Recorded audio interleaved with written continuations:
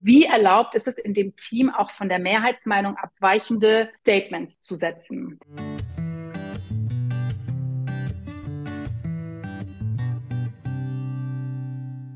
Hallo, herzlich willkommen, liebe Kunden, liebe Kundinnen, liebe Teilnehmerinnen, liebe Teilnehmer, liebe Interessierte zum Podcast von Systemworks Perspektivenwechsel. Heute zu Gast Sarah Stefani. Hallo Sarah. Hallo Thilo, ich freue mich, ja, bei dir Gast sein zu dürfen und dass wir uns heute über das Thema austauschen und uns ein bisschen Zeit dafür nehmen. Magst du den Zuhörern kurz einen Einblick geben, wer Sarah Stefani ist? Sehr gern.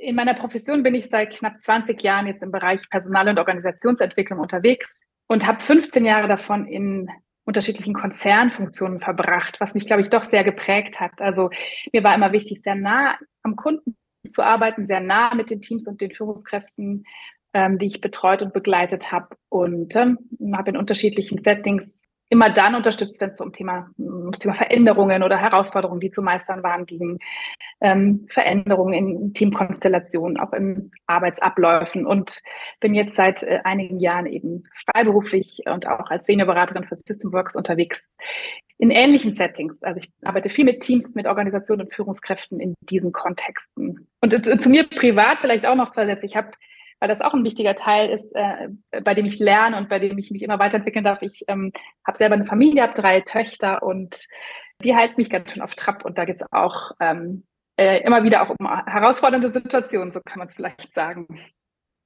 In deiner Rolle als Seniorberaterin von Systemworks haben wir zusammen ein White Paper zum Thema psychologische Sicherheit geschrieben. Das soll ja auch ein Stück Mhm. hier jetzt im Fokus sein. Das wollen wir vertiefen. Bevor wir da thematisch einsteigen, noch eine Frage, die wir ja hier allen Gästen stellen. Was ist für dich systemisch? Systemisch ist für mich das Denken in Wechselwirkungen, in Abhängigkeiten, in Bezügen, in Kontexten, auch immer mitzudenken, welche Auswirkungen hat das, was ich hier denke, tue oder gestalte auf andere Beteiligte im System. Also ein Perspektivenreichtum und ein Denken in Wechselwirkung. Das beschreibt es für mich eigentlich ganz gut. Und es ist, glaube ich, sehr verankert in meinem Denken. Also immer auch zu überlegen, wenn ich an dieser kleinen Schraube hier drehe, welche Auswirkungen wird das haben, auf wen und in welcher Form? Wenn man es mal auf das Thema psychologische Sicherheit bezieht, könnte man ja fast sagen, psychologische Sicherheit ist so ein Stück Voraussetzung, und schafft einen Rahmen für das, wovon Systemiker ja auch überzeugt sind, nämlich, dass es weniger um Einzelleistung geht in einem System, sondern die Performance eines Systems viel mehr davon abhängt, wie die einzelnen Systemelemente sich aufeinander beziehen. Und psychologische Sicherheit wäre sozusagen der Katalysator, dass Menschen sich gut aufeinander beziehen können. Das kann man sehr gut so sagen. Ich finde das ganz spannend, weil ja die ursprüngliche Hypothese bei psychologischer Sicherheit war, dass es so darum geht, mit welchen Fähigkeiten ist wer im Team und wer bringt was mit. Und man hat eben herausgefunden, dass es viel mehr um dieses Wie geht. Wie bringe ich das denn miteinander in Bezug? Wie interagieren wir miteinander? In welchen Regeln oder welche kulturellen sozusagen Voraussetzungen gibt es hier, um gut miteinander ins Zusammenwirken zu kommen. Insofern ja. Sarah, wir beide zusammen haben das White Paper geschrieben, was bei uns in der Mediathek zu finden ist zum Thema psychologische Sicherheit. Du hast ja jetzt gerade noch einen Workshop auf dem Symposium der Mhm. systemischen Peer Group gehalten. Bevor wir da ein Stück auch jetzt auf die Erfahrungen eingehen, würde mich mal interessieren, wann bist du denn mit dem Konzept in Berührung gekommen?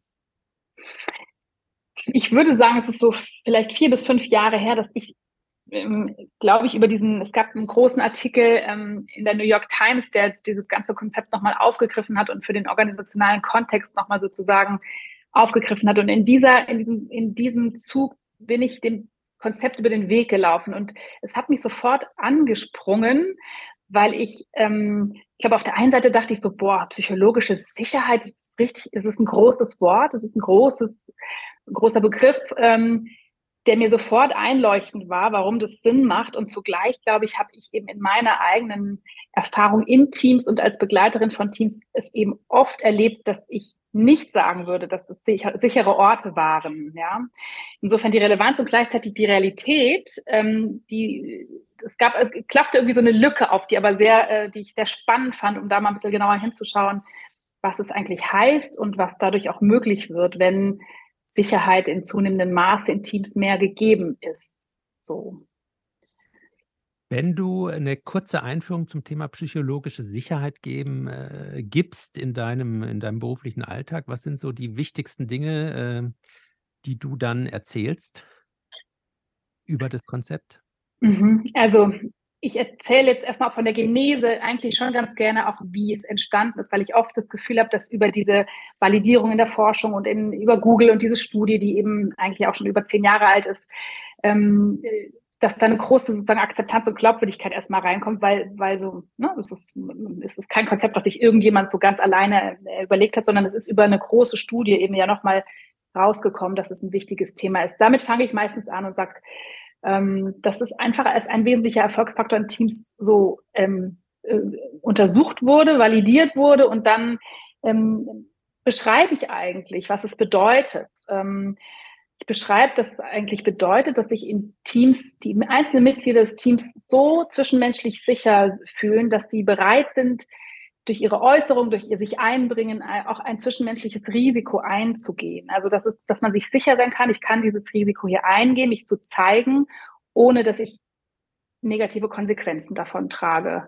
Und das ist natürlich ein bisschen abstrakt jetzt so aufs Erste. Und dann mache ich ein paar Beispiele und ich sage zum Beispiel, wenn ich entgegen der Meinung der meisten im Team vielleicht eine andere Sicht auf die Dinge habe oder wenn ich etwas, was wir eigentlich vielleicht schon entschieden haben, wenn ich am Tag danach denke, Mensch, irgendwie geht mir es noch im Kopf rum, ich muss da noch mal was zu loswerden oder was hinterfragen oder ne, ohne dass dann jemand im Nachgang sagt, Mensch, die hat immer Bedenken oder muss immer noch mal nachtarocken oder so. Da gibt's ja so ganz gängige auch Abwertungen zu solchen Verhaltensweisen.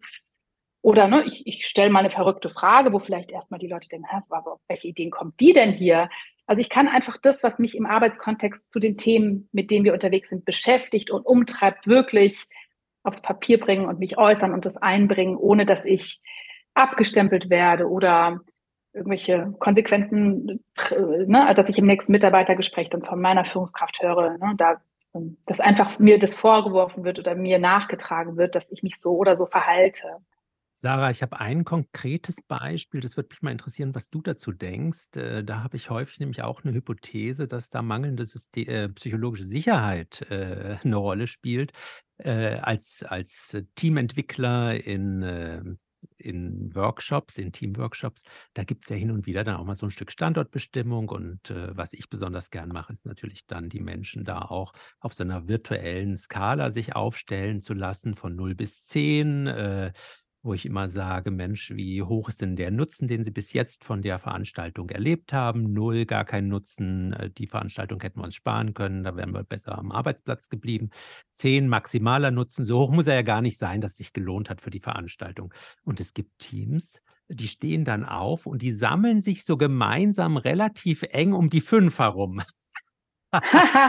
Und da frage ich mich immer, ist das mangelnde psychologische Sicherheit oder so alle schweben mit der Tendenz zur Mitte. Es gibt auch andere Teams, ja, da erlebe ich eine hohe Spreizung. Also, da gibt es Einzelne, die da wirklich auch einen Punkt setzen und eher sich zu der 2 oder 1 stellen und andere, die gleich bei der 10 stehen, ja, also, wo eine hohe Spreizung ist. Da frage ich mich immer: „Mensch, da kann jeder sich so, sozusagen raten, unabhängig der Einschätzung der anderen.“ Ich denke ganz spontan an ein Konzept, über das habe ich auch beim Workshop kurz gesprochen. Das ist das Phänomen des Groupthinks, ne, des Gruppendenkens. Also wie erlaubt ist es in dem Team auch von der Mehrheitsmeinung abweichende Statements zu setzen?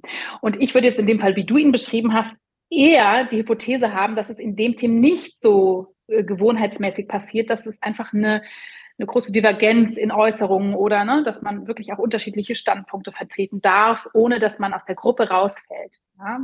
Und ohne dann der Außenseiter zu sein oder der immer oder nie, ne? Da gibt's ja auch so andere Glaubenssätze, dass man so, wer geht mit wem auch Mittagessen und wer ist da nie dabei und wer gehört deswegen nicht dazu. Aber ist vielleicht ein bisschen mutiger Seitenschwenk. Aber genau, ich finde wäre eher für mich eine Hypothese, die ich bilden würde, dass vielleicht das Gruppendenken in diesem Team zu stark ausgeprägt ist.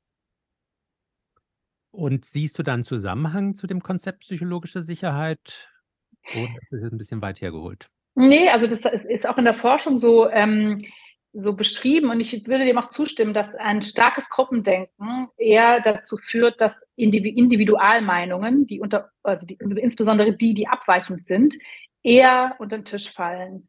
Also wie kann ich es in dem Fall wäre für mich jetzt so die Frage, wie kann ich es schaffen, Differenzierung reinzubringen? Wie kann ich es schaffen, dass sozusagen zumindest eine Individualisierung in den einzelnen Sichtweisen möglich wird, weil dass die alle genau bei der gleichen Zahl steht, ist eher aus meiner Sicht unwahrscheinlich, dass sich jedes Individuum in dem Raum genau so fühlt, dass alle so nah beieinander stehen. Das hätte ich eher die Hypothese, wäre mal ausnahmsweise vielleicht möglich. Und dann würde ich gut beobachten, ob es in dem Team sich immer so zeigt. Also eine Beobachtung alleine wäre da für mich noch nicht aussagekräftig genug. Aber wenn ich als Trainer das so erlebe oder auch als Führungskraft, dass es eine Tendenz dazu gibt, sich der Mehrheitsmeinung anzuschließen, dann würde ich das mal zur Beobachtung geben. Also meine Beobachtung sozusagen zur Verfügung stellen an der Stelle.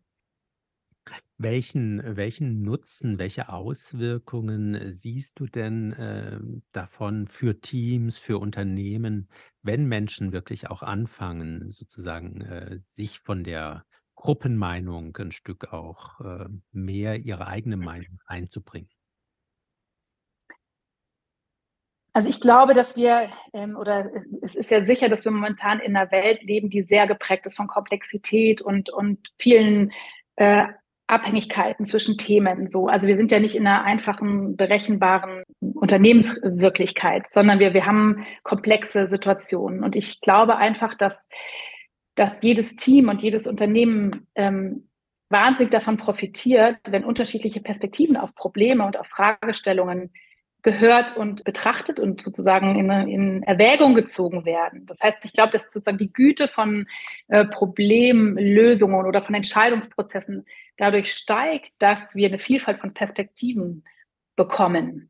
Und dass keine Führungskraft zum Beispiel alleine mehr in der Lage ist, eine Entscheidung zu treffen, ohne das vorher mit den unterschiedlichen Personen im Team, die unterschiedliche Aspekte des Themas bespielen oder kennen, gut zu sparen. Also ich glaube, dass das sozusagen die Komplexität der Welt es erforderlich macht, dass wir nicht eindimensional und aus einem Schnabel sprechen, sondern dass wir die verschiedenen bunten Perspektiven hören und daraus die beste Schlussfolgerung ziehen. Das ist jetzt so ein Aspekt.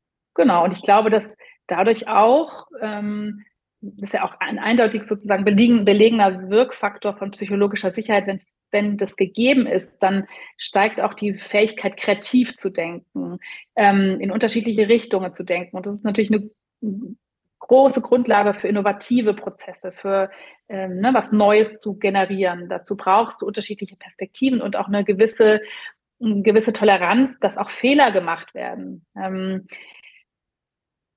So, das ist noch ein weiteres Thema von psychologischer Sicherheit, dass die Fähigkeit, mit Fehlern auf eine konstruktive Art und Weise umzugehen, zum einen eine Grundlage ist für psychologische Sicherheit, aber zum anderen ist auch befördert. Also wenn ich mich sicher fühle, in meinem Team offen zu sprechen, dann kann ich offener auch sagen, wo mir was nicht gelungen ist, wo ich vielleicht im Nachhinein sagte, hätte ich besser in die andere Richtung laufen sollen. Ich bin aber in die gelaufen. Lass uns mal gemeinsam überlegen, wie wir in Zukunft das hinbekommen, nicht nochmal sozusagen den gleichen Fehler zu machen. So. Und das alles sind für mich Kompetenzen und aber auch hilfreiche Haltungen, um in einer komplexen Organisationswelt gut über Wasser zu bleiben. Also, was ich bei dir rausgehört habe, es, hat auf jeden Fall 'n Nutzen auf die Güte fördert die Güte von Problemlösungen, von Entscheidungssituationen und für Themen. Genau, absolut.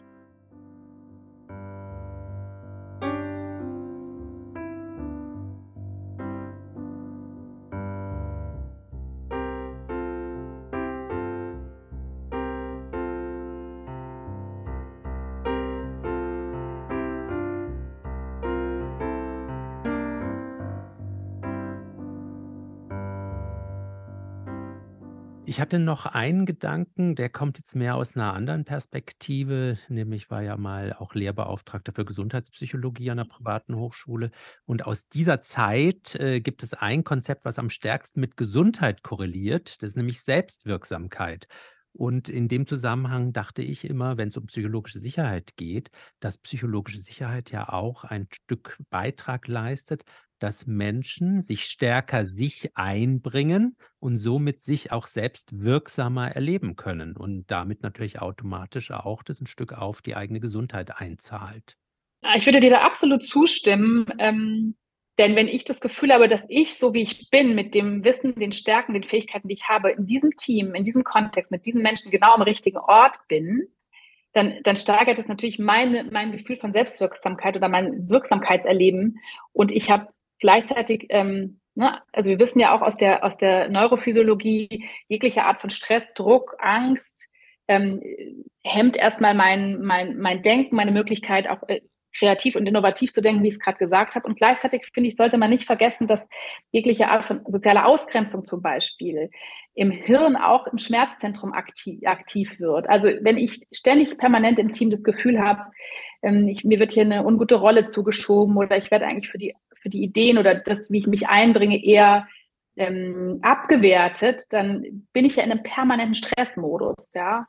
Und deswegen finde ich diesen Link zur Gesundheit auch so gut. Und eine Teilnehmerin beim Symposium hat den auch ganz explizit gemacht und hat gesagt, hey, wir reden hier immer nur von Performance und Leistung. Was ist eigentlich mit der psychischen Gesundheit eines jeden Kollegen in diesen Teams, in denen eben mit Angst und Druck und Stress geführt wird? Insofern fand ich das total gut und wichtig, auch diesen Link da nochmal herzustellen. Deswegen bin ich froh, dass du es jetzt hier auch nochmal sagst. Absolut. Jetzt, du hast ja vorhin schon gesagt, von der Genese her, der einer großen Studie. Ich gehe davon aus, du beziehst dich auf die Studie Aristoteles, die, Google da oder auch dieses Projekt, was da gestartet worden ist. Magst du dazu noch ein paar Hintergründe sagen? Was war da die Ausgangsfrage? Vielleicht gibt es auch noch mal 'ne Idee, warum das immer so stark jetzt auf, das Thema Leistungsfähigkeit Mhm. in Zusammenhang gesetzt wird. Ja, sehr gern. Also Google hat sich 2012 auf den Weg gemacht. Sie wollten so den Schlüssel zum Hochleistungsteam finden, im Sinne von, ne, als reproduzierbares Größe vielleicht, wenn wir einmal wissen, wie entsteht Hochleistung in Teams, dann können wir das reproduzieren und dann haben wir da können wir da das gut sozusagen mit diesen Variablen spielen. Und dann haben sie lange recherchiert. Ich glaube, 180 Teams wurden unter die Lupe genommen, befragt in Einzelinterviews, in Teaminterviews. Und die Hypothese, die sie zunächst hatten, war, dass es auf die Zusammensetzung der Individuen ankommt. Also wer ist im Team? Und da war so die Frage, müssen es möglichst unterschiedliche Leute sein? Brauchen die alle einen bestimmten Background oder ne, sollten die eher ähnlich sein, homogen in ihren Hintergründen? Und das war aber nicht so richtig der Pfad der Weisheit, der dann letztlich zur Lösung geführt hat, sondern sie haben in den qualitativen Interviews immer wieder bestimmte Art einer Beschreibung gehört, wie in diesen Teams miteinander in Kontakt gegangen wurde. Also auf welche Normen, auf welche Werte man sich in der Zusammenarbeit, in der Kooperation bezog. So Sätze wie, wir in unserem Team, wir machen das so oder ne, wir legen besonders viel Wert auf bestimmte Verhaltensweisen. Das heißt, es wurde so klar, da gibt es irgendwie ungeschriebene Gesetze scheinbar in diesen Teams, die ein bestimmtes Miteinander fördern. Also es ging wirklich darum zu schauen, wie gehen die Teammitglieder miteinander in Kontakt und wie gestalten sie diese Zusammenarbeit. Und genau, daraus hat man dann psychologische Sicherheit als eigentlich die Grundlage für wirksame Teamarbeit rausgefiltert, als wirklich die Grundlage, den weiteren Erfolg des Teams sehr klar vorhersagbar auch beschreibt. Ja, Sarah, in unserem White Paper haben wir ja auch, zum Anfang eine Situation geschrieben, wo wir beide zusammen auf der Bühne standen, wo wir beide zusammen, 'n Teamworkshop moderiert haben. Und das war ja auch noch vor der Zeit, wo das, Konzept der psychologischen Sicherheit so populär wurde oder bevor wir überhaupt von dem Konzept gehört haben. Und wir beschreiben da ja auch eine Situation, wo es eigentlich uns darum geht und wo unsere Überzeugung auch schon immer war, wenn es um Spannungen geht, wenn es um Konflikte geht, wenn es um Themen, die auch geklärt werden sollen, wenn es um tragfähige Lösungen in der Zusammenarbeit geht, eine Atmosphäre zu schaffen, wo erstmal auch die Dinge auf den Tisch kommen können und wo jeder auch aus seiner Perspektive mal beschreiben kann. Ja. Jetzt ist es ein Konzept, was ja auch sehr, sehr stark in Richtung Führungskräfte, also wie gestalten Führungskräfte im Alltag eigentlich so eine Atmosphäre? Und, du hattest vorhin schon Beispiele gebracht. Mich würde mal interessieren jetzt eher, was sind denn die 3 Don'ts? Was sollte eine Führungskraft auf keinen Fall mehr machen, wenn es ihm gelegen ist, wirklich ein Stück psychologische Sicherheit zu fördern in Teams? Eine sehr gute Frage.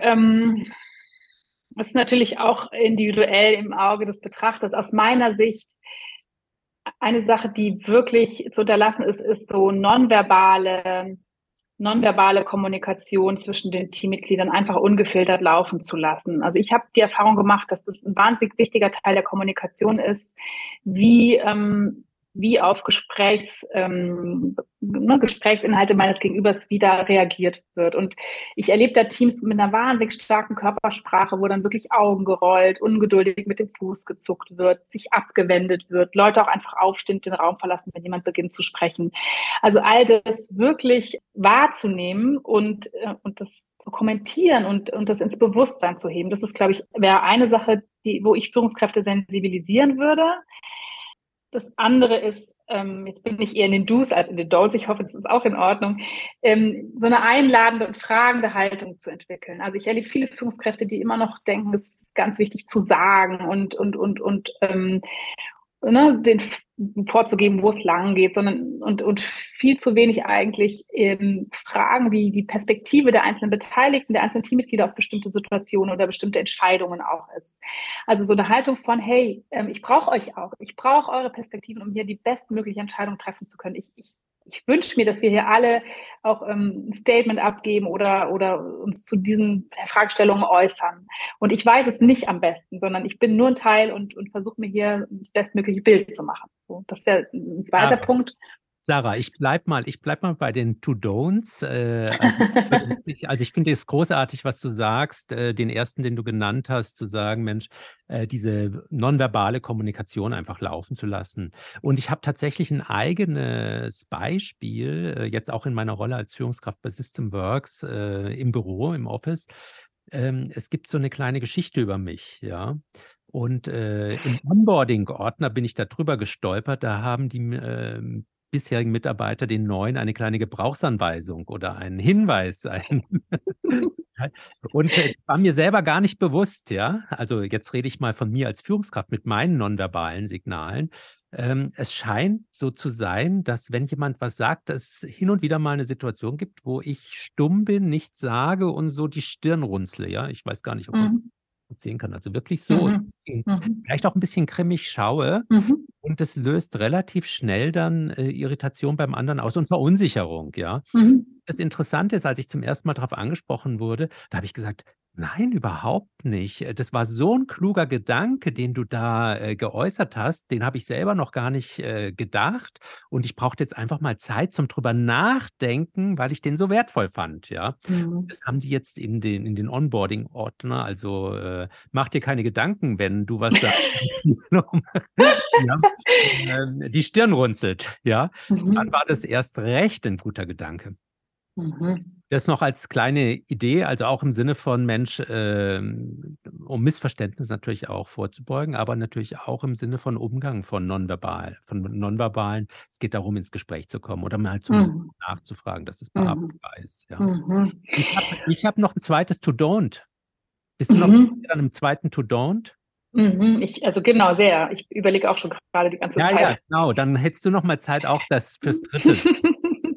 Also, was ich als massiv schädlich für psychologische Sicherheit halte, ist, wenn Mitarbeiter Führungskräften Feedback geben und Führungskräfte sich rechtfertigen.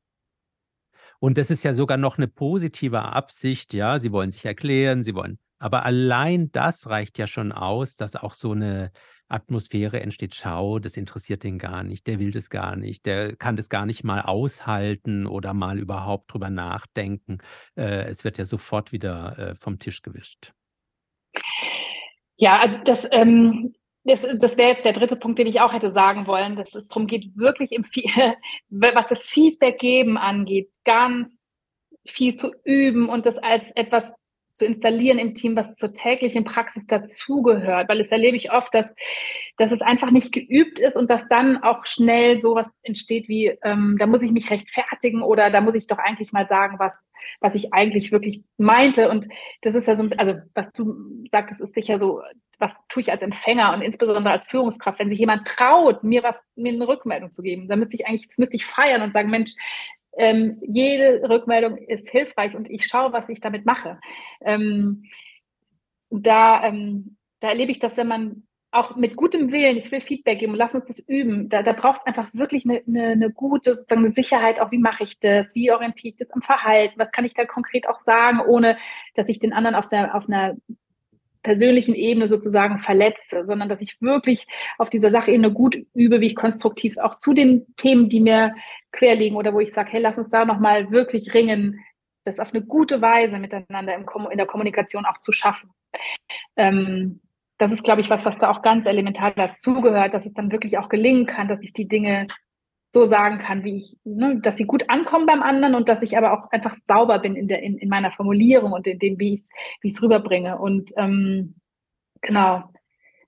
So, und ich glaube, so die Grundlage, das ist mir nochmal wichtig zu sagen, ist natürlich, dass ich eine Bereitschaft brauche, wenn ich psychologische Sicherheit entstehen lassen will, eine andere Perspektive als die meinige einzunehmen und mich damit auseinanderzusetzen, dass andere Menschen eine völlig andere Perspektive und eine Wahrnehmung der Dinge haben wie ich. Und das ist mitunter anstrengend. Ja. Also du sagst, die innere Haltung hieße, jede Perspektive ist ein Geschenk, ein Stück mehr von der Wirklichkeit sehen zu können.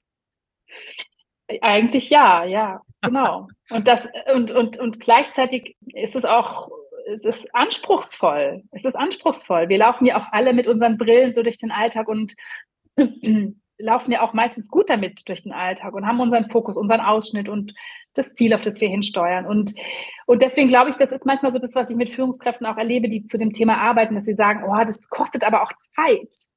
Und es kostet auf eine gewisse Weise Zeit, weil es eine Auseinandersetzung in dem Moment erforderlich macht mit Themen, wo ich mir eigentlich denke, hatten wir das nicht eigentlich schon abgehakt? Jetzt müssen wir das wieder, oder jetzt hat noch immer jemand eine ganz andere Sicht. Und das dann nicht als störend oder hemmend oder verzögernd zu erleben, sondern als etwas, was auf lange Sicht sozusagen die Nachhaltigkeit der Idee zur nachhaltigen Umsetzung beiträgt. Das ist einfach etwas, wozu es auch eine Bereitschaft braucht und deswegen so die Frage, auch beim Symposium hat jemand die Frage gestellt, was mache ich denn mit einem Team, wo die Führungskraft das Thema als überhaupt nicht relevant sieht? Ja, eine Führungskraft, die bei dem Thema einfach sagt, nö, ja, die sollen ihren Job machen und die Ergebnisse stimmen doch bislang. Ja. Jetzt, Sarah, ich habe nach den 3 To-Don'ts gefragt. Wenn ich mich nochmal auf unser White Paper beziehe, das ist ja doch recht ausführlich geworden und wir haben uns ja dann das auch entschieden, das zu teilen im Sinne von, dass wir einen kompakten Einstieg haben, guten Überblick über das Thema haben und dann einen Anhang da dranhängen mit ganz viel Ideen, wie Führungskräfte, aber ich denke auch Berater in ihrem beruflichen Alltag, wenn sie Teams, Führungsteams begleiten, unterstützen, ganz viel Anregungen und Ideen, wie man psychologische Sicherheit fördern kann.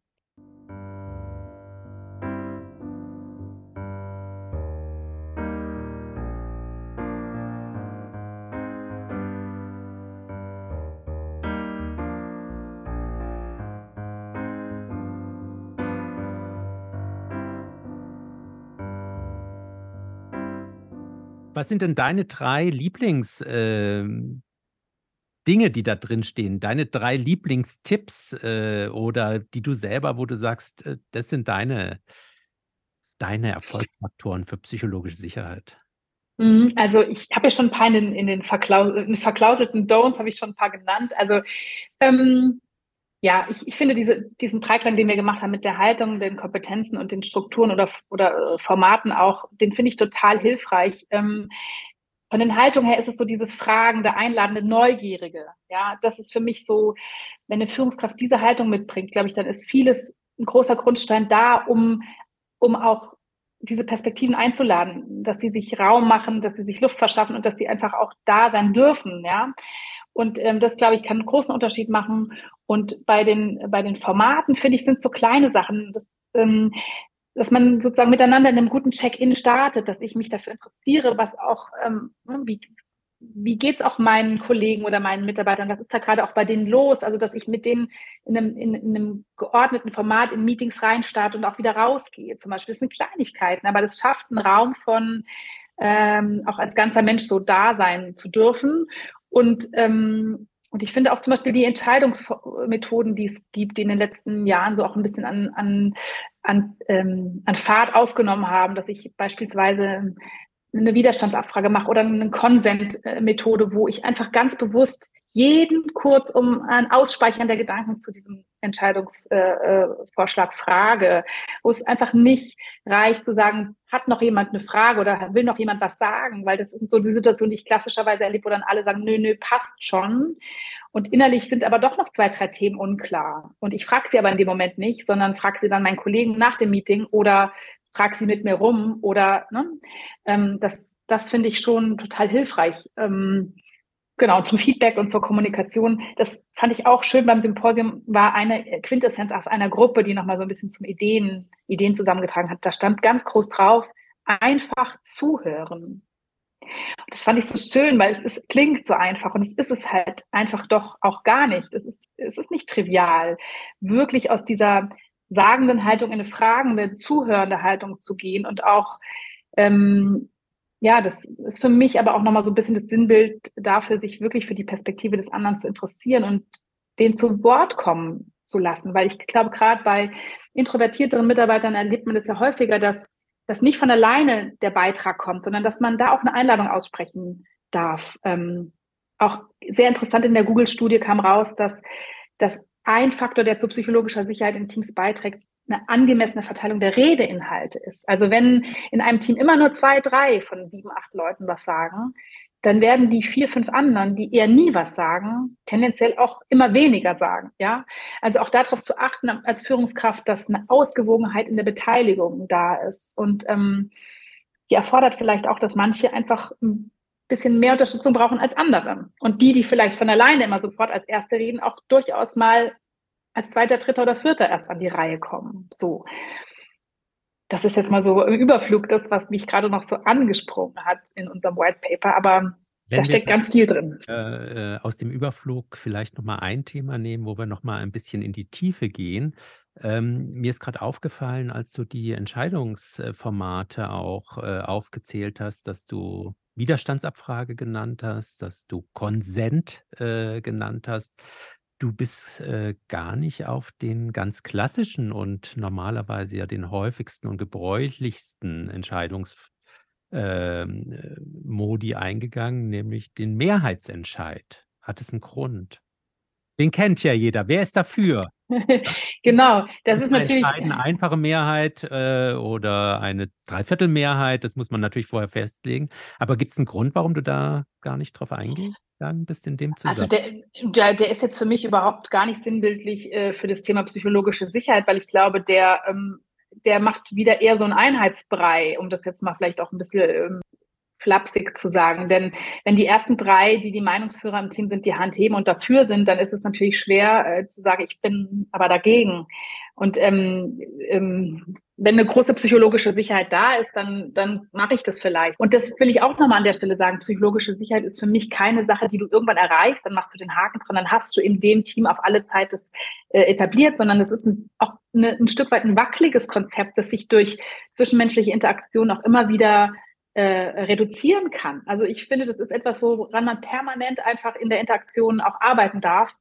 Und insofern ist für mich der Mehrheitsentscheid, es kommt natürlich immer auf die Frage an, was wird da entschieden und ist das was von Belang ist und was viele betrifft und was eine wichtige Großentscheidung ist oder ist es die Frage, wo feiern wir jetzt unsere nächste Weihnachtsfeier? Da kann man vielleicht auch mal die Mehrheit einfach dann auch walten lassen. Aber ich spreche jetzt wirklich über die Entscheidungen, bei denen es wichtig ist, dass jeder auch irgendwie an Bord ist und committed ist und auch, wo es für die Führungskraft auch wichtig ist, unter Umständen auch die Meinungen derer zu hören, die vielleicht aus gutem Grund auch noch Zweifel haben. Ja, das ist interessant, dass du das so beschreibst. Mir geht es tatsächlich so, dass ich in meiner Arbeit, gerade wenn es darum geht, psychologische Sicherheit auch in Teams zu fördern, die einfachste Art finde ich immer, man lässt einfach den Mehrheitsentscheid weg. Ich finde, Mehrheitsentscheid hat einfach eine negativen Auswirkung auf psychologische Sicherheit. Mehrheitsentscheid polarisiert. Es gibt die, die Mhm. dagegen sind, die dafür sind. Dann ist natürlich die Frage, wo ist die Mehrheit? Das sind die einen und die anderen. Ja, und ich sage auch immer, ein Mehrheitsentscheid produziert eigentlich immer Verlierer. Also außer wir haben Konsens, ja. Mhm. Und es wird ja überhaupt nicht eingeübt, was passiert denn mit den Perspektiven, Meinungen, die, wenn wir es erstmal nicht gleich als dagegen, sondern als Einwand formuliert werden. Und vor dem Hintergrund finde ich gerade, so wie du es auch selber genannt hast, den Konsent, wo es ja auch eher um Einwandsintegration geht, da Mhm. würde man das ja sozusagen auch ein Stück miteinander üben und auch lernen, und auch den Einwänden oder auch dem Dagegensein eine Wertschätzung, einen Nutzen entgegenzubringen oder daraus auch zu ziehen, ne? Da finde ich immer, ist es auch da eine sehr einfache Art, durch die Methodenwahl eigentlich miteinander auch psychologische Sicherheit zu zelebrieren oder etwas entstehen zu lassen, dass so was erlebt werden kann. Total. Also da gibt's einfach bestimmte Strukturen oder Formate, die sich, finde ich, auch so in den letzten 3, 4 Jahren nochmal so etabliert haben, die wirklich hilfreich sind.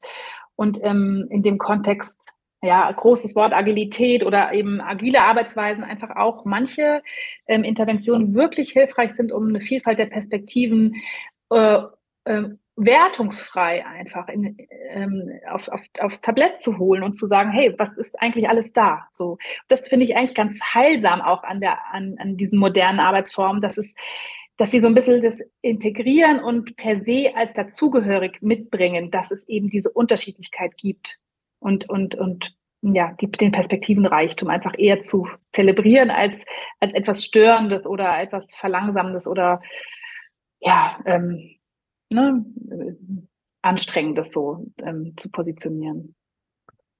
Jetzt, du hattest heute zum Einstieg auch schon das Thema Komplexität genannt. Da kriege ich natürlich sofort, so eine Assoziation zu dem Akronym VUCA, ja, Mhm. wo ja auch das Thema Komplexität drin ist und was ja auch ein Stück dafür steht für charakteristische Dynamiken unseres Wirtschaftslebens.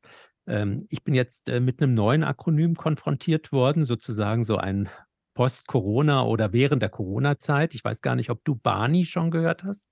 Mhm. Und, bei Barney geht's ja, mindestens jetzt mal der zweite Buchstabe zum Thema ängstlich, ja. Also, ich meine, das B steht für brüchig, ja, und dann das A für ängstlich und, dieses Ängstliche, was ja auch so ein Stück, ich meine, ich glaube, das hat sich ja sehr viel potenziert in unserer Außenwelt, wo Menschen auch wirklich, so ein Stück an innere Grenzen kommen, das auszuhalten oder auch damit umzugehen, auch mit der Informationsflut, die, im Außen so stattfindet, ja, und diesen ganzen Brüchigkeiten, mit denen wir da immer wieder konfrontiert sind, auch in den Unternehmen.